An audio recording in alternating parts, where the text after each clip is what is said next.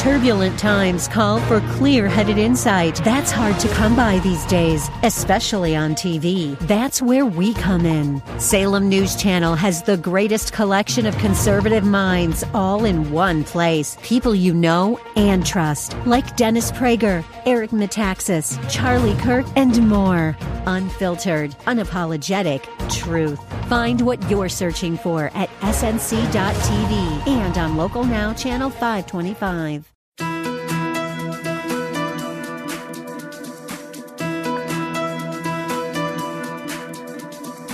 It's time to sit back, relax, and listen to Conversations with Joan. Conversations with Joan will inspire, motivate, and empower you. Live your best life now. Listen, learn, think, and decide. And now, here's your host, Joan Herman.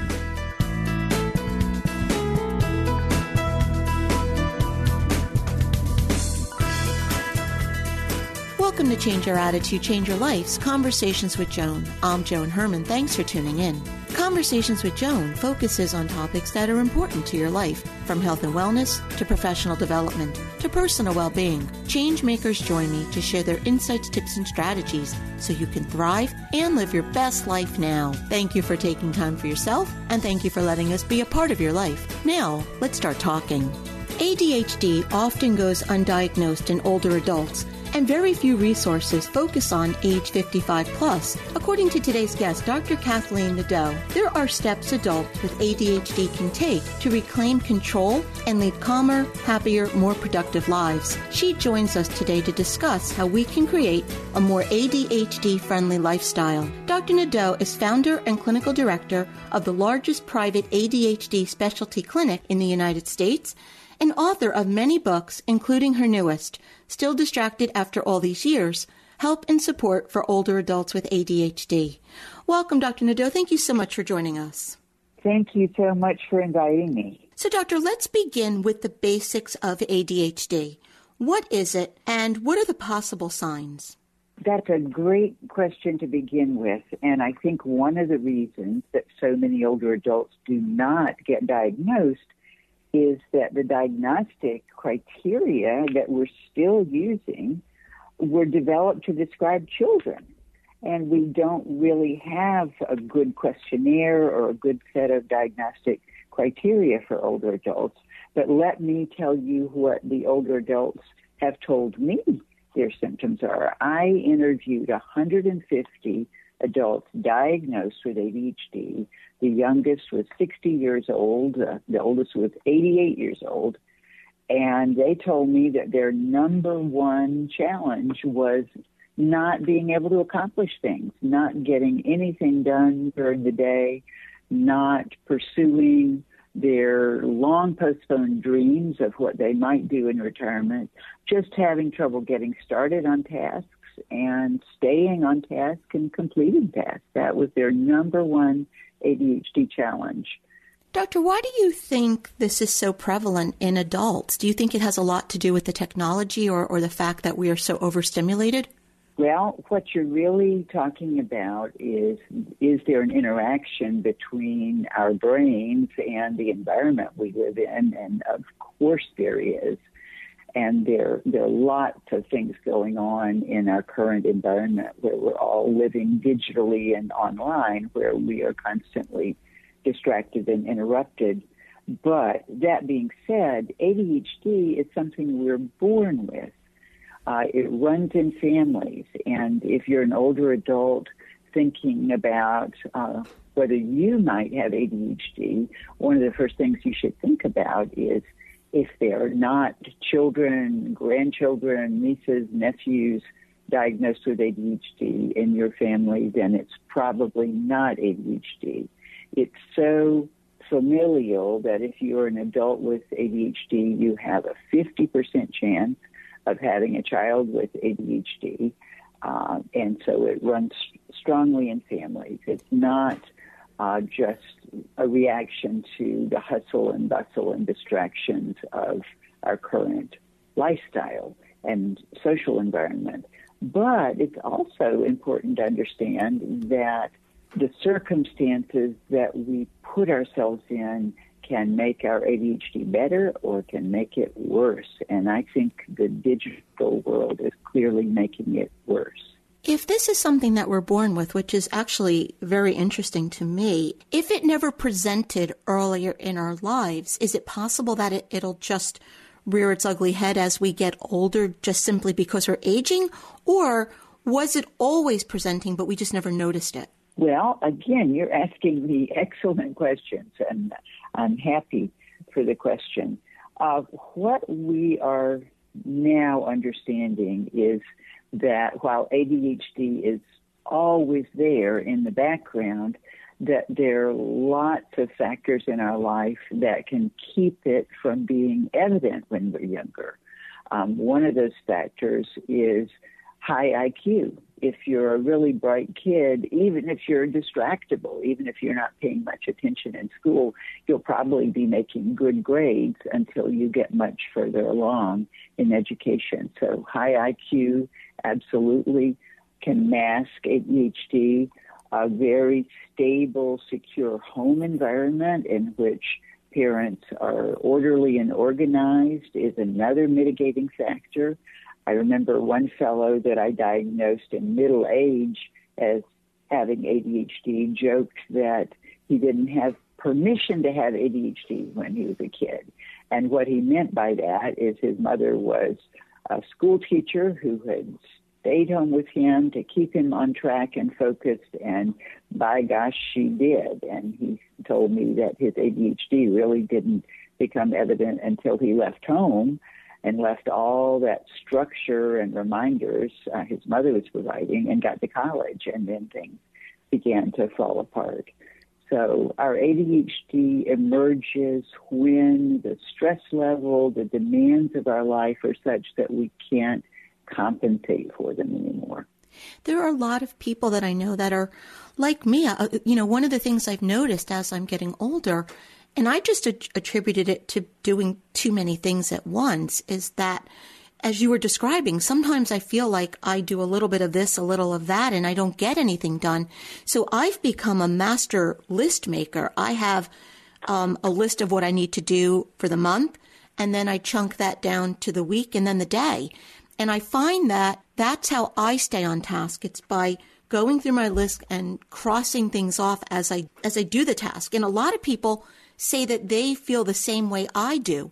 So is this something that we should be considering?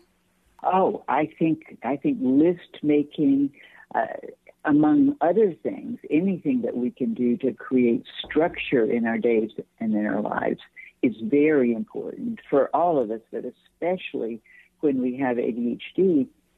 But I'll tell you, so many people with ADHD talk to me saying, I make lists all the time. But often people with ADHD are so distractible or disorganized that I lose the list, or I start a list in one place and then I start another list in the kitchen. In other words, it's difficult for them, even with systems in place, to be organized and systematic. And that's one of the hallmarks of living with ADHD. Doesn't mean you can't develop systems, but it sure does mean that it's going to take a lot more effort and a lot more time for those habits to become really ingrained. So that's a wonderful distinguishing factor for people like me who sometimes wonder if I have something more serious going on. So you had mentioned that there are diagnostic tools for children, but what about adults? How do you diagnose this in an adult? Well, that's a very good question. We don't have any diagnostic tools yet for older adults, but at my clinic, we evaluate adults for ADHD all the time. And one of the questionnaires that we use focuses on what are called executive functioning skills. And in layman's terms, those are just basic daily life management skills. So we carefully question them and compare their responses to the responses of other adults. So these are normed questionnaires about how able are you to stay on time, to remain conscious of the passage of time. That's another thing people with ADHD struggle with, is they may carefully look at their tasks for today, and I'm doing this at 9, and I have a dentist appointment at 10:30, et cetera, et cetera, and then lose track of the passage of time so that they're still late for the dental appointment because they got caught up in something at their desk or they got a phone call. So it's sort of like people without ADHD, I would describe them as almost having a running set of information in the background that they can always refer to, whereas people with ADHD, with the best of intentions, may start off the day with that and get distracted and off track and unaware of how much time has gone on and still not get even halfway down that list. What is actually happening in the brain of a person with ADHD to cause all of the things that you just described? Well, the executive functioning skills are skills that one doctor, I think, aptly described as the getting your act together skills of planning and organizing and follow through and estimating time and, making good long-term decisions. And all of that higher level cognition takes place in the prefrontal lobes of the brain. And what we know about people with ADHD is that they have lower dopamine levels in their prefrontal lobes, which means that their prefrontal lobes are underactive, the very part of our brain that helps us to keep our act together, sort of daily life management skills. That part of our brain is underfunctioning. And that's what makes stimulant medication so helpful for many people, is that the stimulant medication increases dopamine levels in the prefrontal lobes so that they're functioning on all cylinders. Is medication always required, or are there ways that we can create new neural pathways that may solve the problem? Well, medication is not always required.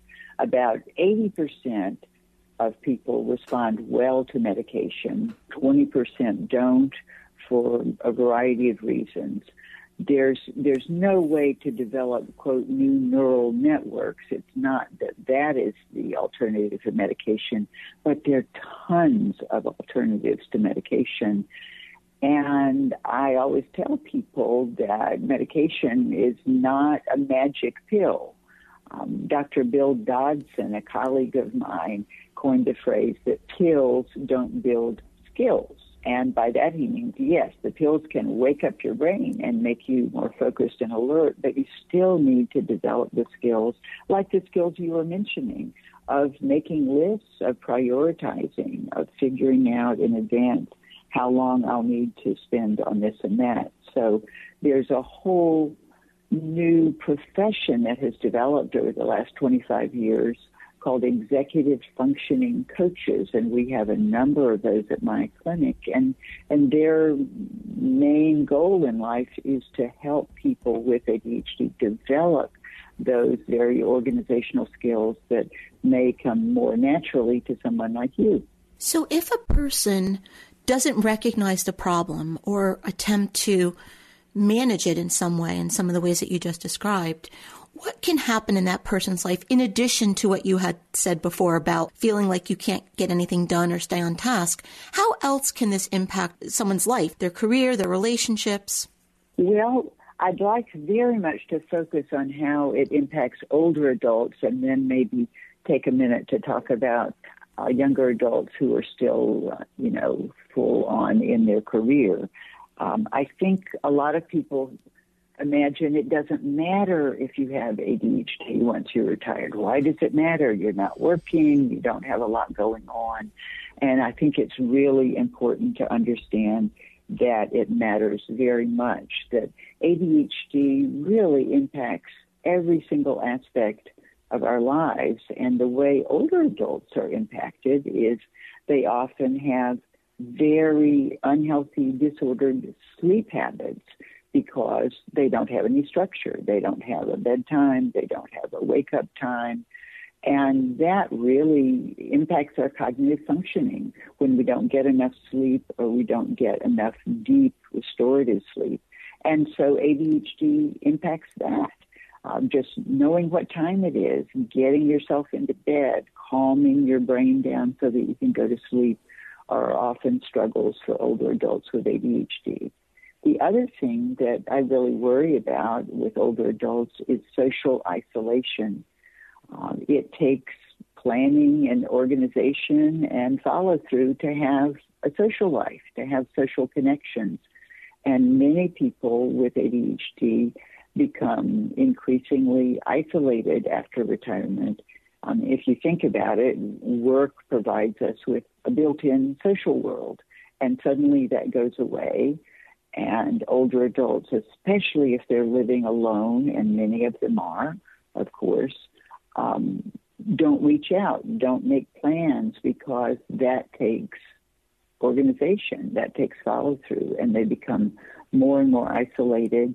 And there have been many articles lately just talking about how loneliness can literally kill us, that being very socially isolated is as dangerous to our health as smoking 15 cigarettes a day, according to some physicians.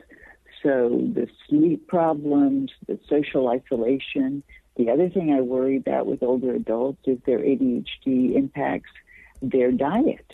Why does it impact their diet? Because eating a healthy diet requires planning and organization, those things that people with ADHD are not so good at. And so often I'll find that they're living on frozen dinners, they're snacking, they're living on cheese and crackers, they're not eating a healthy diet. And an unhealthy diet, just as poor sleep, impacts our cognitive functioning.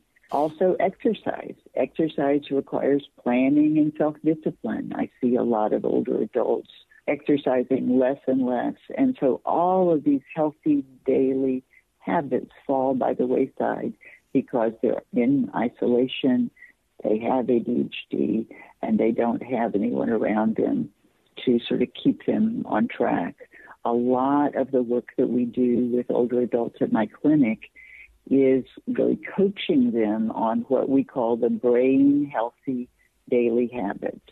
Do you think then, from everything that you just described, it may not be the best idea for someone with ADHD to retire?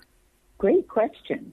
I mean, one of the things that I often recommend to people is to consider working part-time in retirement, because it gives them a place to go, a time to be there, people to interact with when they get there, and a sense of purpose in life.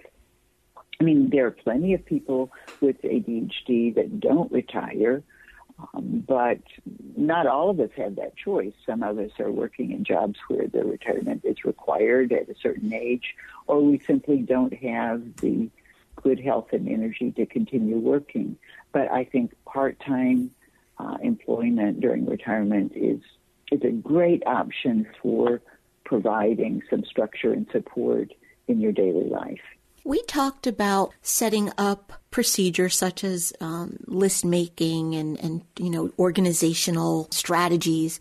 But what about things like getting out in nature, meditation, yoga? Do any of those things help mitigate the symptoms that someone's experiencing? All of those do, and they are part of the brain healthy daily habits that I write about in my book, Still Distracted After All These Years. I mean, the acronym that I developed, it makes it easier to remember, is MENDS. These mend your cognitive functioning. And the M in the word MENDS stands for meditation. And it doesn't have to be only meditation. It's any regular stress management practice. It can be meditation, it can be yoga, it can be Tai Chi, it can be deep breathing exercises, anything that's going to help our brains calm down and be better focused. The E in MEND stands for exercise, and the N in MEND stands for nature. One of the S's in that word stands for social interaction. And I tell people, let's talk about habit stacking. If you exercise outside with a friend, you have exposed yourself to the natural world, you're getting good exercise, and you're getting social connections all at the same time. Habit stacking. So it's not as if we have to spend our entire day frantically following these healthy habits, but exposure to nature is so elemental. It's as if we have, as a society, developed brain unhealthy daily habits of staying inside, of not exercising, of being in isolation. Even people that are working, many of them are working in isolation from home, which is not good for our mental health or our brains if we do too much of it. And Doctor, what you just described, I mean, we've been talking about ADHD and brain health, but it's just a great recommendation for physical health, just overall general well-being. Absolutely. Absolutely. And one of the things that research is showing us now is that cognitive decline, and I'm not talking about ADHD, but just overall cognitive decline for all of us, is hugely impacted by unhealthy daily habits. But recent research shows that we can actually reverse that process, that we can significantly improve our cognitive functioning as older adults if we follow these brain healthy daily habits. Doctor, is ADHD ever confused with dementia in older adults? Absolutely, yes, and I'm so glad you asked me that. One of the reasons I wrote Still Distracted after all these years is I really want it to be a wake-up call to the medical community, not just to the general public. I hope people will buy this book and take it to their neurologist, to their psychiatrist. A recent study was done of memory clinics around the United States. Now, memory problems is a very common issue for people with ADHD. But if you're an older adult with undiagnosed ADHD and you go to a memory clinic, most often they're not even going to consider the possibility that you have ADHD, and you may be incorrectly diagnosed with early signs of dementia when it may be a very treatable disorder.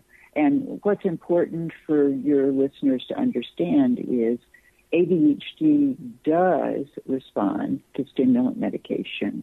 There is no medication that clearly improves cognitive functioning if it's dementia. So it's really important to make that distinction, and doctors are not trained to even think about ADHD in older adults. Let me throw an important and amazing statistic at you that I learned in my research, and that is in 7 years, there will be more people in the United States over the age of 65 than people in the United States under the age of 18. And if you think about it, that means that there are going to be many more adults and older adults with ADHD than kids and teens. And yet most professionals still are prone to think of it as largely a disorder of childhood. Once again, that book is Still Distracted After All These Years, Help and Support for Older Adults with ADHD. Dr. Nadeau, where can our listeners go to get more information about you and your work? My website is ChesapeakeADD.com. We are in Maryland near the Chesapeake Bay, so we named our clinic ChesapeakeADD.com. Doctor, in about 30 seconds or less, what is the takeaway? What would you like to leave our listeners with? I would like to leave your listeners with the idea that it's really important, if you think you may have ADHD, to get a diagnosis and begin to make changes in your life. Every single adult that I interviewed that went through that process said it was one of the best decisions they ever made. It really can improve your mood, your daily functioning, just the general quality of life as an older adult, to get the diagnosis and then follow my recommendations about how to improve your daily functioning. Dr. Nadeau, thank you so much for joining us. Thank you so much for inviting me. I enjoyed it. This is Conversations with Joan. Stay with us. We'll be right back.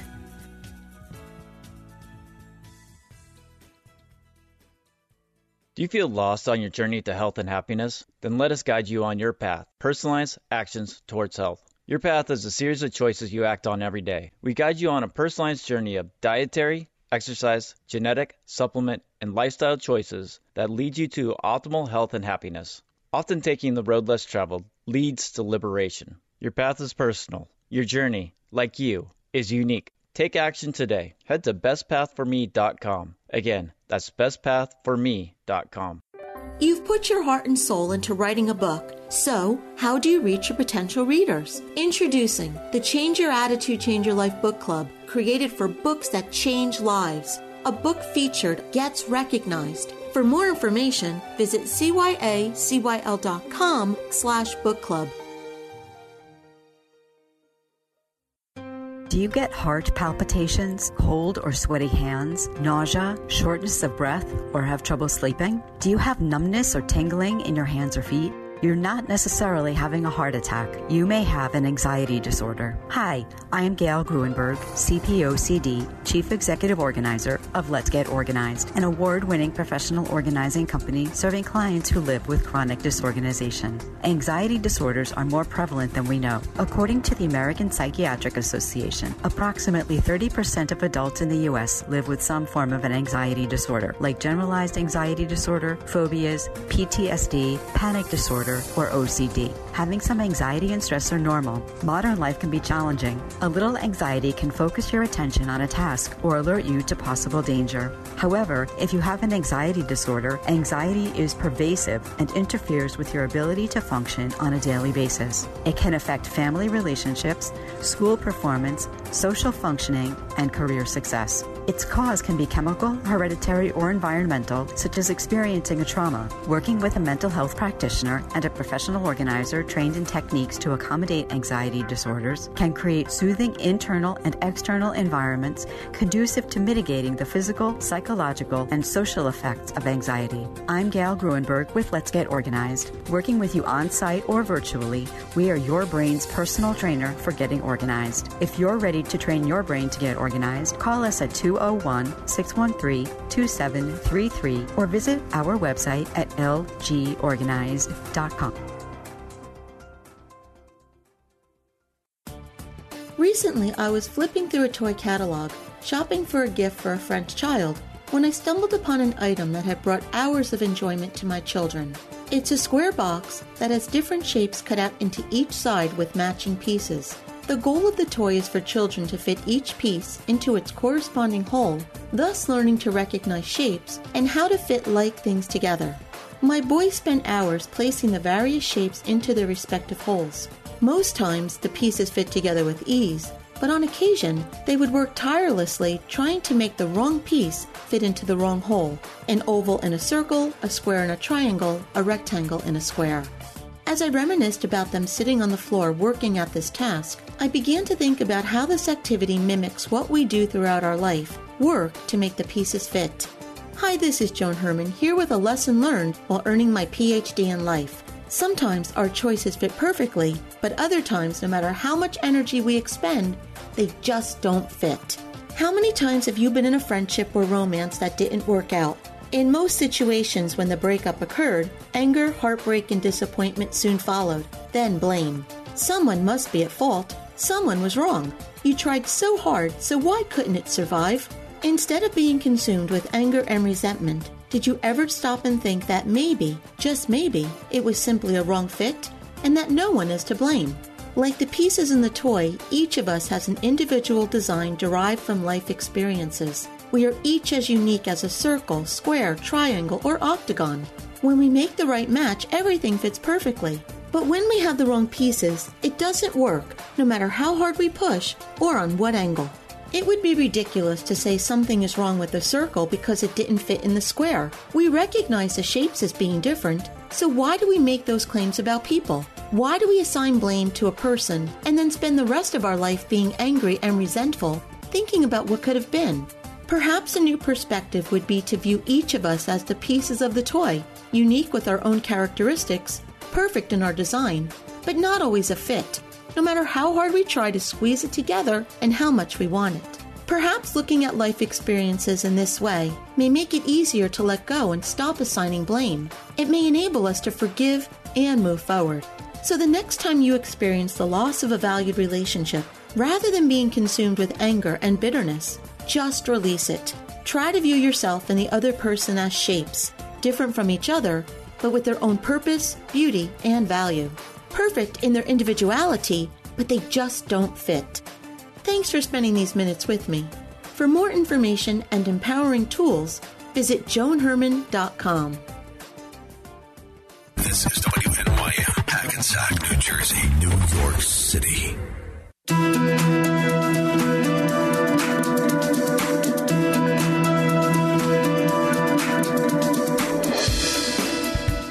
Welcome back to Conversations with Joan. I'm Joan Herman. Thanks for staying with us. Epilepsy is one of the most common neurological disorders in the world. It's characterized by recurrent seizures that impact approximately 3.4 million in the United States alone. Today's guest, Pro Football Hall of Famer Alan Faneca, has been described as the best guard in the history of the Pittsburgh Steelers, but his career nearly ended before it even began. Alan's here today to share the story of how epilepsy impacted his life. Alan is a former professional football player and 2021 Pro Football Hall of Fame inductee. In addition to coaching, he works to empower and inspire others who face epilepsy. Welcome, Alan. Thank you so much for joining us. Thanks for having me, Joan. So, Alan, I want to start off by sharing a little bit about your story. What was it that happened to you on Christmas Eve in 1991? Well, that was the night I had my first seizure. I was, to set the scene, I was at my great-grandparents' farm out in the country in Texas, and was there for the big family Christmas. And I had a seizure that night, and it took the form of just really a bad nightmare is kind of what it felt like. I ran around the house kind of crying and screaming. Nobody knew what was wrong with me, and nobody thought anything about it being a seizure. Then we wake up, and it's Christmas morning, and I'm a kid. I'm ready to open up presents, and, everybody's a little bit concerned about what happened during the night. So that's definitely prompted us to seek medical help and to go see doctors and start taking the test, and eventually figured out that it was epilepsy that I had. Alan, before that occurrence, looking back now, were there any signs? Had anything happened prior to that? There were no signs. Doctors were able to point to a part in my brain that gives me my epilepsy, and it comes from a hard knock from when I was much younger. I had a couple of instances of knocking my head when I was basically just playing around with kids, playing too rough with cousins and stuff, or playing basketball. That it comes from. So you're an athlete, and with what you just described, was that something that you were concerned about throughout your career? Not throughout my career, but definitely, in the beginning. This is 1991. This is before the internet and asking your phone to answer questions for you. So there's no readily available answers. So, we get the diagnosis that it is epilepsy, and we're preparing to go visit with the doctor, with my family and myself, and we've got this long laundry list of questions to ask. And once you get through all the basic, how's this going to affect my life, then we got to football and basketball and sports and about all these other things. And the doctor was very forthright and was like, no, keep chasing your dreams, keep doing it. There's no reason that you can't. It won't affect you. And, I didn't ask twice. I got the answer I wanted and needed. And I took it and ran. And I really just took it as a thing to keep chasing my dreams and not to let anything stop me. Is that the best advice that you would offer to someone listening right now? Oh, definitely. I often tell people, the way I feel about it, and, I hope everybody can feel like that, or eventually find a way to feel like that, is that epilepsy is part of us, but it does not define us. It is just a small part of who we are. There are so many more things about us as individuals that make us who we are that we have to be more proud of and more cognizant of than just the epilepsy part. How were you able to manage it from the time you got the diagnosis? What was the treatment? The treatment was finding the right medication and the right dosing. It took some time going through high school. It took some time to find that right medication. And as your body is changing and growing, you're adjusting and playing with all this medicine until you finally get to the right regimen that's good for you. And that was my path. My daughter also has epilepsy, and her path is 100% different than my path. And everybody's path is different. And that's kind of what the Steps Towards Zero is about. It's just trying to get everybody engaged and help educate, inspire, and activate the community so that we can all move forward and find our steps towards zero, what our goal of zero can mean to us. So you say that one of your goals is to educate others. We've heard about epilepsy, but I don't think many people really know what it is. So what do you think are some of the biggest misconceptions around epilepsy? I think the biggest misconception is what Hollywood shows us epilepsy is, which is the scary convulsing on the floor situation, which is very true for a lot of people with epilepsy, but not everybody. And even the people who have that form of epilepsy, that's not the only thing they are. It's just something that they have to deal with. And even though that it can be scary if you don't know what's going on, if you educate yourself a little bit, know a little bit more, you'd be more prepared to help. You wouldn't be as scared of the situation, and you would know a little bit more about what's going on with the person who's having the seizure. Yeah, because education is the key to destigmatize epilepsy or any type of a disorder that we're afraid of. Correct. And that's really a big part of this movement is to destigmatize it, to kind of get from behind it and get out in front of it. Don't hide from it. And the more I can talk about it and the more people can hear my story, maybe I can help empower somebody to step out from behind it and own it and not be so concerned about what other people think and take a little control of the situation. And there's so many people out there, especially young people with epilepsy. You're just trying to be a teenager or you're trying to play in your youth sports team and, you're just trying to be normal, right? So many kids fight and struggle just to be normal without dealing with anything else. Now you have epilepsy. Yeah. Now you got this really adult problem that you have to deal with and take very seriously that your friends and peers don't have to. So it's very, I think it feels very heavy, especially on the young who have epilepsy. And just to share with them and tell stories and tell some of my funny stories. I had a seizure one morning in high school after my mom had already went to work. And I walked to school in my pajamas one morning, and I lived about a mile from my high school and didn't really snap out of it till I got to school.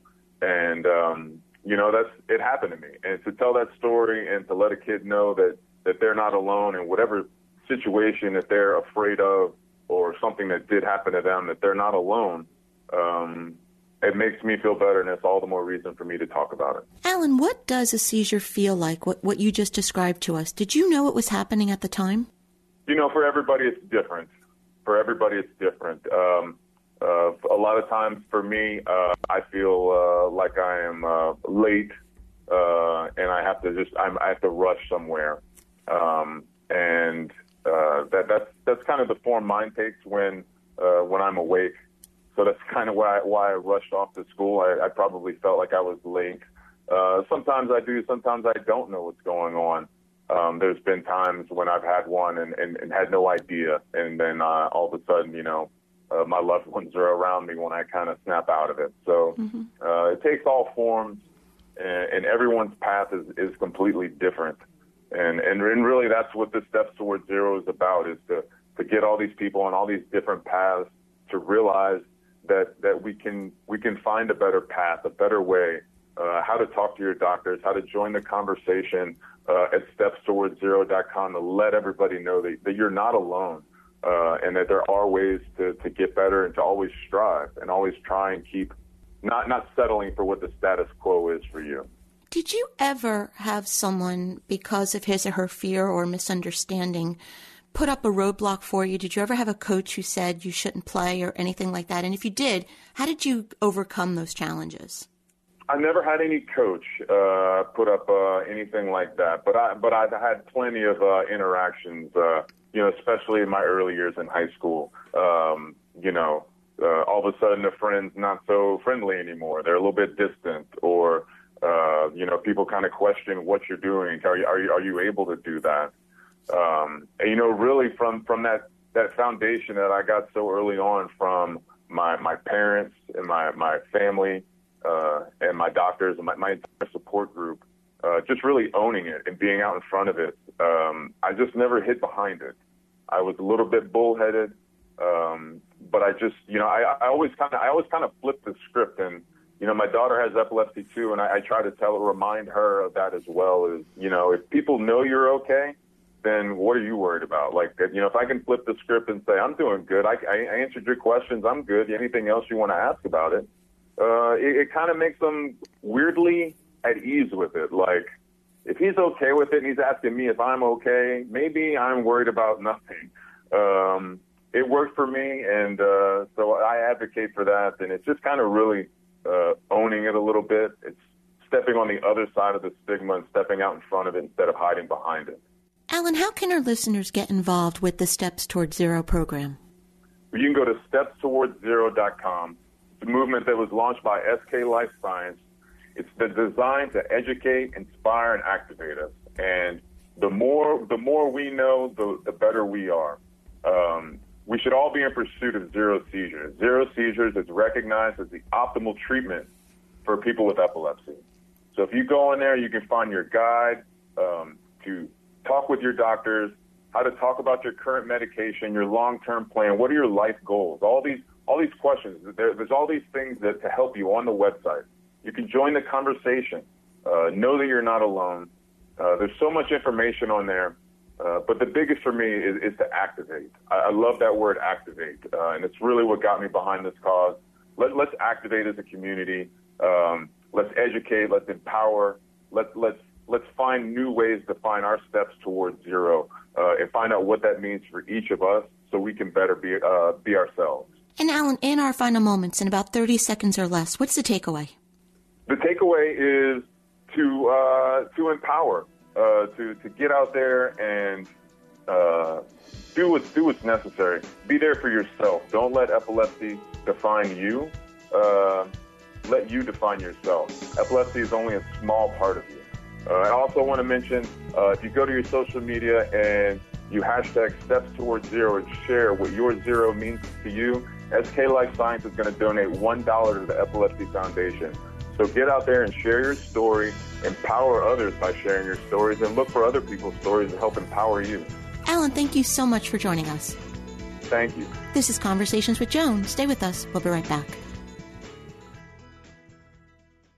When you're having a conversation in relationship and it's somewhat controversial, you probably want to be heard and be right. Quite often that's what we want. And so we're maybe a little defensive, but is that right? Or do we want a result? The result being we'd like to get along. Hi, I'm Lindsay Levinson, Quality for Life Coaching. And they are two different things, getting along versus being heard and being right. See, because being heard and right is our defense, then that connects to our ego. But ego's not really going to get you that far. If you want a result, then you're going to want to work with humility and truth. So if you've got a difference of opinion, for me, I'll quickly look for a reason to say I'm sorry. And it has to be true. If I don't know what I've done yet, then I will say, I'm sorry you're hurting. I've done something wrong here because you're hurting. But let's talk further so we can figure this out. And you don't want to talk at someone by saying you this and you that, because people just shut their ears. You want to use words like we and use words like experience. I'm having this experience. I know your experience is different. There isn't a right or wrong. There's just different experiences going on here. So we just need to talk it through and land somewhere that feels really good for both of us. So you want to do a lot of that non-heated conversation so that you can both feel good, but nobody is charging at another person. It's not being heard and right. It's just working toward the positive result. Lindsay Levinson, qualityforlifecoaching.com. Look me up. I'd love to talk to you, help you in any way I might be able to. Hello, doctor. Hi, business owner. Hey there, freelancer. Has COVID affected your receivables? Of course it has. And I'm sure you could probably use some professional help. A true test in choosing a top-notch debt collection agency is their recovery rate and the amount of money collected by the agency for their clients.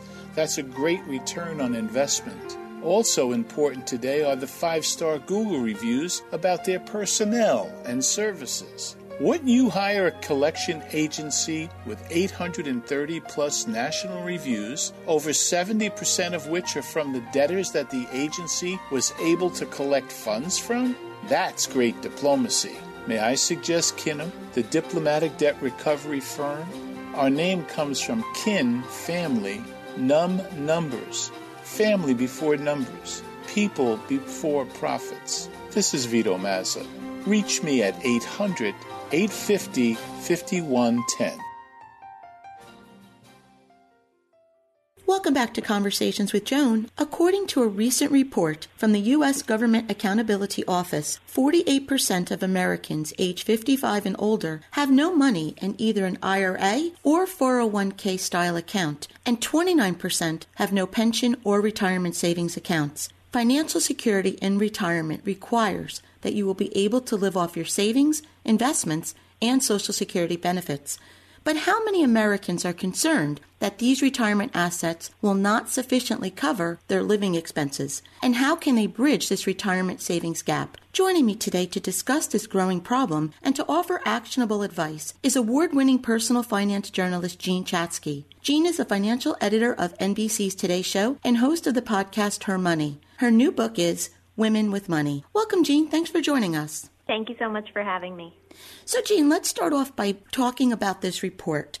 What did the report find regarding the retirement savings gap?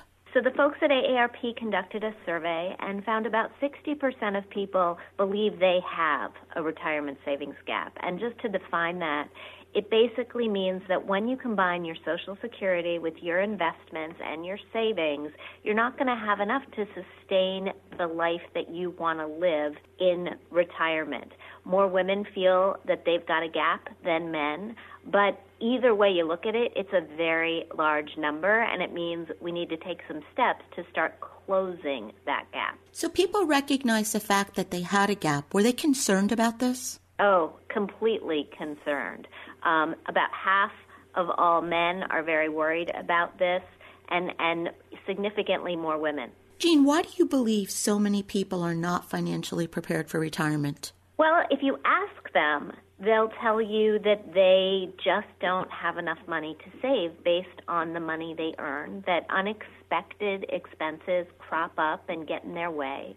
But if you look historically at what's been going on, over the last 25 years, we've transitioned from a system where many, many people had pensions to a system where we've got 401ks, we've got IRAs. We are responsible for saving for and investing for retirement ourselves. And with the number of people now who are working for themselves, who are freelancing, a lot of people don't have those work-based retirement plans, so they're at a loss to get started. So because we are responsible for our own financial health, what do you believe are some of the biggest mistakes we may make along the way? Again, we say the biggest mistakes that we make, according to this research, is not starting soon enough. The best day to start is today, and the way to do it is with automatic contributions into a retirement savings account. If you've got a 401k at work and you're not maxing out, you want to get yourself to the point where you are maxing out. If you don't have a 401k, then you want to open an IRA or a Roth IRA or a SEP IRA and start funding it every single month with automatic contributions, because if you pay yourself first in this way, you're not going to spend that money, and it will have an opportunity to grow for your retirement. And I think a lot of it is a mindset as well. I'm the product of depression babies, and my parents had a very different philosophy about money and saving. Do you think a lot of this is also because so many live outside of their means? Absolutely. I think we have gotten to the point where spending money is way too easy to do, and all of the technological innovations, Venmo, credit, debit, Amazon, and one-click ordering, they've all made it very, very easy to spend. My philosophy has always been save first. Make sure that you're checking off that box that you've got emergency savings, that you've got long-term savings. And then whatever's left, you can choose how to allocate that for your wants and for your needs.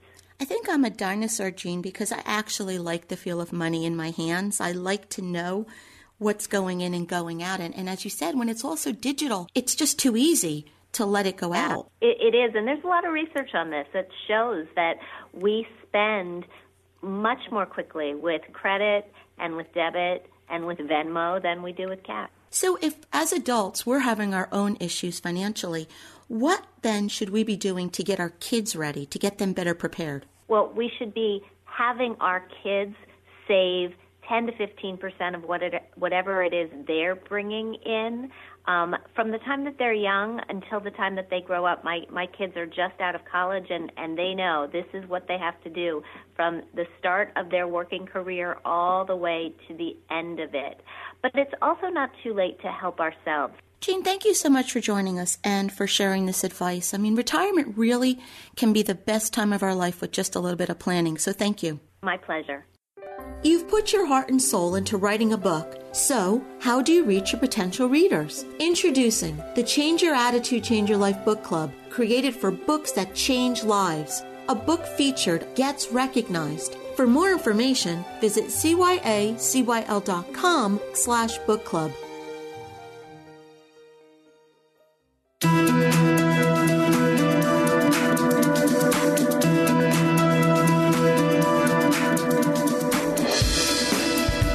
Joining us. I hope you found the show informative. At Change Your Attitude, Change Your Life, we believe that knowledge is power. Take what you've learned, apply it, and live your best life now. Remember that the information provided is the opinion of our guest and should never replace the advice of a professional who knows your personal situation. If you'd like more information, visit our website, cyacyl.com. That stands for Change Your Attitude, Change Your Life. While on our site, listen to past shows on demand, read the digital magazine, sign up for our mailing list, and be sure to follow the show on social media. Until next time, this is Joan Herman. Thanks for tuning in.